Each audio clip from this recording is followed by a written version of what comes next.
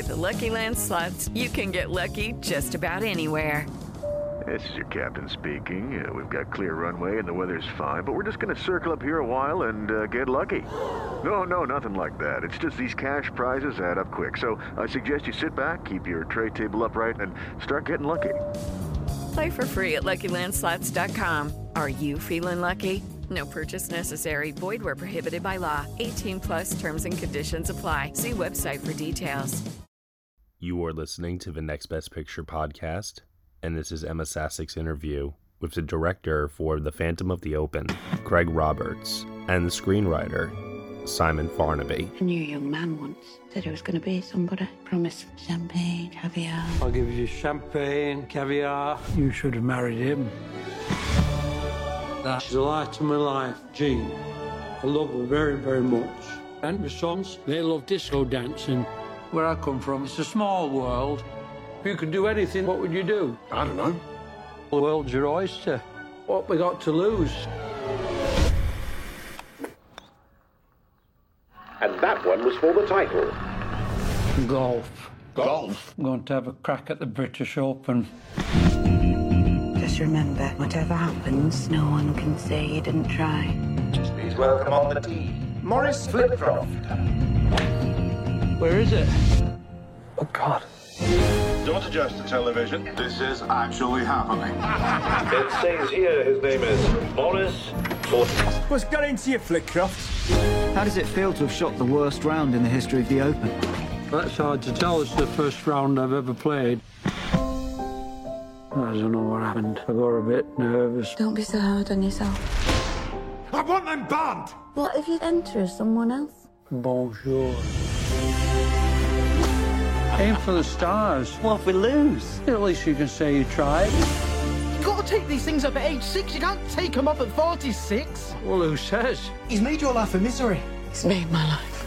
He's made all our lives. I just need to practice. Practice is the road to perfection. Ah! Sorry! How'd he do? He shot the highest score in major history. Does that mean he's won? If I can inspire just one person... Come on, boys! Well, that's all in one, isn't it?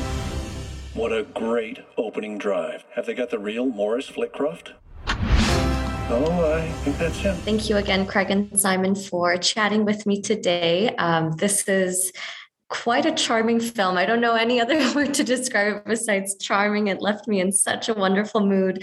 And I'm very excited to learn a little bit about how both of you got involved with the project. Simon, I'll start with you. You wrote the actual Phantom of the Open book with Scott Murray. I want to know how you first heard about Maurice and his many attempts to play in the British Open. Yeah, it was actually an obituary. He died in 2007. Mm-hmm. And the first one I read was in The Guardian. And I sort of thought it was a joke. I thought it was like an April Fool or something. But it wasn't April. It was like July. and then I looked in the other broadsheets and I saw it was in there as well. So he was quite famous. Like he was in all the newspapers. And I vaguely remembered him from my childhood because I grew up around golf. My dad was a greenkeeper, so I always liked the idea of this guy. when you're a junior at a golf club, you're like looked down upon, and Maurice was looked down upon by the golfing community. So I felt like kinship there. And then I did a bit of research and discovered that no one really knew that much about him apart from what was in the obituaries. Like that was it. Mm-hmm. So we went to visit. Scott and I went to visit the family. One of the big things was like, was he serious or was he a joker? And they all said, no, he was serious. He thought was serious. Yeah. And then that's when I knew it was a great story, because if it had been just a prankster, it wouldn't really have worked. But that was really the start of it. And I always sort of thought it would make a great film. And here we are. Right director.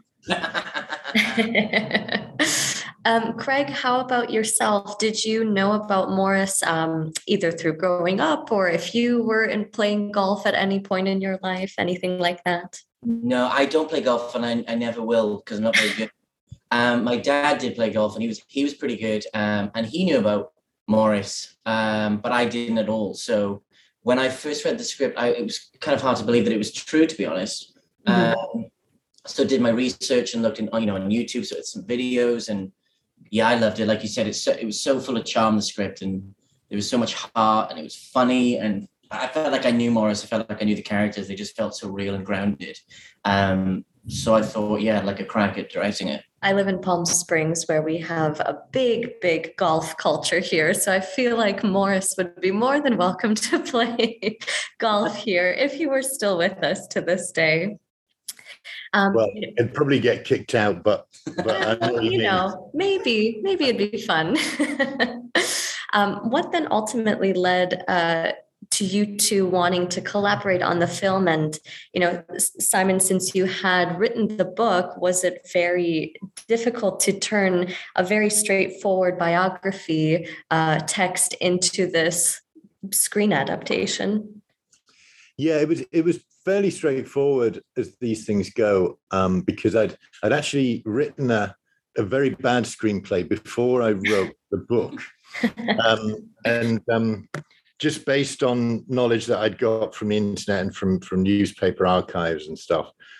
So I'd written this quite bad screenplay, and then when we researched the book, we got hold of Morris's unpublished autobiography, which was like 500 pages of his innermost thoughts and everything he was thinking and everything he did, and was written down there. So then it was that was a goldmine for the screenplay. So the screenplay became a case of sort of organizing all these elements that were true into a sort of satisfying narrative. And then Craig's involvement, we sort of talked to a lot of directors, but Craig was immediately like, look, a few people were sort of like, oh, this could be like a kitchen sink sort of Ken Loach, Mike Leigh, British, quite, let's shoot it really sort of realistic and gritty. Sure.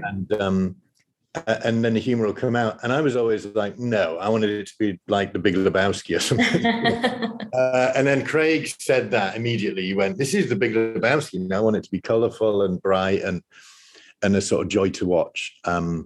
So Craig got the job. I got the job, did a lot of begging, and then I got the job.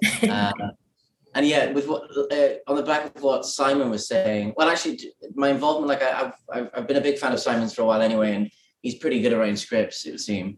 And I've done the movies I've done before this I've written myself, and I didn't think I'd direct someone else's script, but I was jealous that I hadn't done it, so I definitely wanted to do it. It's really, really, really well put together. Mm-hmm. And then what he was saying with like the iconography and stuff, I kind of have a slight allergic reaction to the kind of the British overly steeped in like social realism way of making films. We do it very well, but I felt like in the wrong hands, potentially that's what this could have been. And it was always about kind of, I suppose, with the grammar of it all, capturing his ambition, not his situation, if that makes sense. Yeah. And since you mentioned that, you found this goldmine with his innermost thoughts, his own autobiography, how did that really allow the both of you to really expand this film maybe even farther than you even thought possible? Well, I think it was, all that stuff was in there before Craig sort of read it, thank goodness. And I think what it does is give a sort of authenticity, because... Mm-hmm. And then we were lucky enough to get some footage of Morris, the real Morris at the end. So often people actually watch it and don't believe it's real until the end. But yeah, all that stuff was in there really. And actually Craig, and Mark as well, Rylance, because I sort of collaborated with Craig on, Craig had thoughts on the script and was like, was this true? Was that not true? And what should we do with this? And Craig had ideas on how to make real, for example, the dream sequences, Mm-hmm, mm-hmm. And then when Mark Rylance came on board, Mark was going, is this true? Is that true? And Mark went back to the book. Mark had gone through the book and gone, in the book you said he did this, and in the script you said he did that. So I was constantly checked the whole way. Nobody wanted to believe you.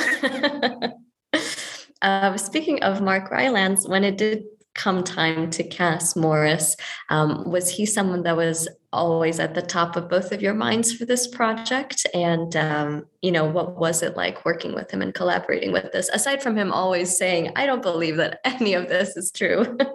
Well, Craig, you first mentioned him, didn't you, at that lunch we had? Yeah, mainly because the script was really, really funny. And I get slightly worried when things are really funny because then you have to make people laugh. That's the invitation. So the idea of grounding it in some kind of drama where you can also laugh at the same time kind of made sense to me. And Mark's probably, the best actor in the world, really. So we were like, let's try for him. And he got back saying that he'd never been offered a comedy before, I believe. Oh, wow. It's good timing for us. And he was great. He was fab. He was, he had, like Simon said, a lot of ideas, and he's in it a lot. And that's a big thing to carry. He was, he kept saying, why do I keep having to change my clothes? Because he does so much theatre, and he does films, but he only does sort of Steven Spielberg, and he does sort of quite contained sort of characters. And we have him spanning, about 30 years. Mm-hmm. So he got a bit, he was like, why do I have to put a wig on? You're supposed to be 20 years younger. You don't have to do this in the theatre. So that was quite sweet. It was great to sort of put him through his paces like that, I suppose. like no one will have seen him do anything like this, which is great. Yeah, also on the back of that as well, I think a big thing for us was not laughing at Morris, it was laughing with him, I think a reference, well, for me, was The King of Comedy for how good it is, and also, you're kind of laughing at Rupert Pupkin throughout the whole of that movie, and that was the fear with this. We didn't want that at all. You had to be on side with him, and Mark's very good at doing that, bringing you in. Yes, I really loved seeing him in this role. And, it's actually surprising that you said that he had never been offered a comedic role before, because he just fit right into it without a problem. And yes, you could figure out those moments where, oh yeah, I should not be laughing at this character. I'm laughing with this character. So I felt like he brought such a deeper level of charm to the film.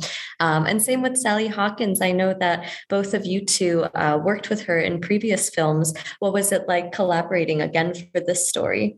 Yeah, no, it was lucky that she holds Craig and I in great affection, thankfully. So we both knew we had a shot at persuading her to do it, because you have to sort of persuade Sally to do things. She doesn't really like acting, even though she's brilliant at it. She's like, amazing. She's amazing, yeah. And actually, she really carries the film. Like, she's the strength in a way. She was Morris's rock, and she just carried that incredibly. And thankfully, Craig knows sort of how to get the best out of her as well. He did a film called Eternal Beauty with her, which is the first thing I saw of Craig's, which I thought was wonderful. So I knew he could get that sort of performance out of her, and she was fantastic. Yeah, there's very little directing going on when you have Sally Hawkins, if I'm totally honest. It's a master of a craft, and I learn something new all the time. She totally keeps you on your toes, and I'd work with her on everything if I could. Step into the world of power, loyalty, and luck. I'm gonna make him an offer he can't refuse. With family, cannolis, and spins mean everything. Now, you wanna get mixed up in the family business. Introducing The Godfather at ChumbaCasino.com. Test your luck in the shadowy world of The Godfather slot. Someday, I will call upon you to do a service for me. Play The Godfather now at ChumbaCasino.com. Welcome to the family. VGW Group. No purchase necessary. Void where prohibited by law. See terms and conditions. 18+. Hi, I'm Christina Yerling Biro, host of the podcast Pop Culture Confidential. Join me as I go way behind the scenes with some of the most influential people in entertainment and media. Hear actors such as Succession's Brian Cox talk about his favorite characters to play. There always has to be a mystery. The audience have to be in a situation where they want to know what's going on. Meet studio execs like Pixar chief Pete Docter and learn his secret on how he makes us cry. Emotion is our first language. And so many others who are defining popular culture, from Obama speechwriter David Litt to Top Chef host Padma Lakshmi. We don't often think about food politically, or we don't want to, but it really is. Join me. Search for Pop Culture Confidential wherever you get your podcasts. It seems like both Mark and Sally together in a film. I mean, what more could you want from the cast right there? Since both of you have experience in front of the camera, I'm always curious when actors take on some additional roles, whether it's directing, writing, both. How does all of that impact the way you work behind the camera in terms of your previous acting experience? Does it make it, I guess, easier to better understand the way you would like the script to be, or the way you would like to see it all play out in front of you? Are there challenges with that? How would you describe it? Well, I suppose it's just having a different take on it, because I, as a director, I can only speak to directing. I love the kind of the craft of it all and the technical aspects of it. And I think sometimes directors, without having experience with actors, can focus on that so much that actors can feel removed slightly on set and they're not part of the process. So luckily, because I've come from acting and I know actors and what they want, and at the end of the day, they just need a safe environment so that they can play. I think that's helped me in some way, not to clip people's wings too early and allow them the freedom to do what they love. Mm-hmm. And writing wise, I always know. I think it stands me in good stead having been an actor and really been around actors, much more successful actors than me, and how they tick and how they operate. And I've heard it described as one actor who I won't mention, but says, I look at a script and see if I can score a goal. Oh my gosh. And another one, which I will mention, Hugh Grant said to me, I look at a script and go, how much applause am I going to get? And so that tells you all you need to know. So no actor wants to, no matter how small a role, no actor wants to be like feed, just be part of the wallpaper. So each actor, each part you have to try and make so that an actor goes, oh, I can score a goal or I can get applause. So knowing how their feeble minds work is quite useful. That's a great way to put it. Since we have to start wrapping up, what do you hope people really take with them when they watch this film? Do you hope that this film really gives them that push that they've been wanting in terms of, I really should go after that thing that I've always wanted in my life? Or, what is the message that you're hoping to take away with this film? Yeah, I think that's a great way of putting it, actually. I always hope that, no one gets to their deathbed and goes, I wish I'd tried less. Yeah. I wish I'd done less. And I think people, go for it, go for your dreams. If you wanted to learn piano, do it. And it doesn't matter. It doesn't matter if you're bad, I think is the thing. I say this to my daughter all the time. She doesn't try things because she thinks she's going to be bad. And I go, well, it doesn't matter. Yeah, I think it's also having your own definition on success. Really. Yeah. I think that our social the norms and the construct is that it's number one, but I think it's many, many other things. And for Morris, it was actually doing it. Mm-hmm. I think, as the saying goes, it's better to try and fail than to never try at all and not know what could have happened.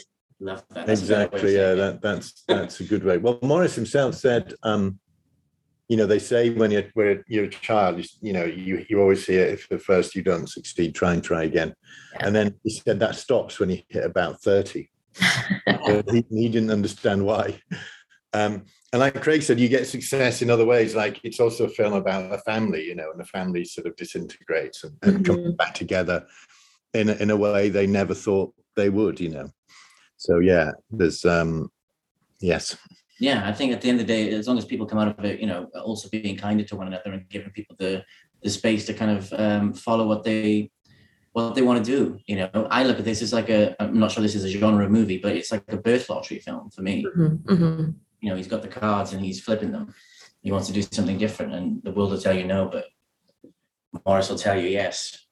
Absolutely. I don't know if this film might inspire me to pick up golf. However, it definitely will push me to do many, many other things in life. Right. That's good. Good to hear. Well, thank you so much for your time today, Simon and Craig. It was really nice to speak with you and learn more about this film. No, thank you for your time. Really. Thanks, Emma. Cheers. Hey everyone, thank you so much for listening to Emma Sassik's interview with the director for The Phantom of the Open, Craig Roberts, and the screenwriter, Simon Farnaby, here on the Next Best Picture podcast. The Phantom of the Open is now playing in theaters from Sony Pictures Classics. You have been listening to the Next Best Picture podcast. We are proud to be part of the Evergreen Podcast Network, and you can subscribe to us anywhere where you subscribe to podcasts. Be sure to leave us a review on Apple Podcasts and let us know what you think of the show. We really appreciate your feedback and your support, which you can also lend on over at Patreon. For $1 minimum a month, you'll get some exclusive podcast content from us. Thank you so much for listening, as always, and we shall see you all next time.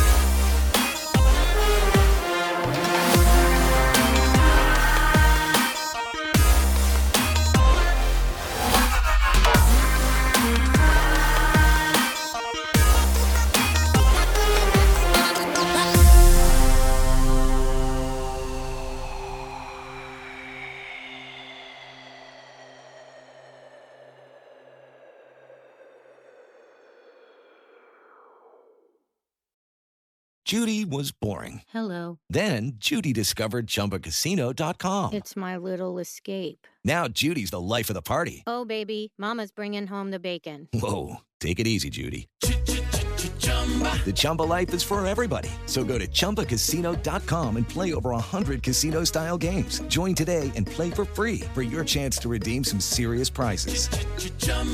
ChumbaCasino.com. No purchase necessary. Void where prohibited by law. 18+ terms and conditions apply. See website for details.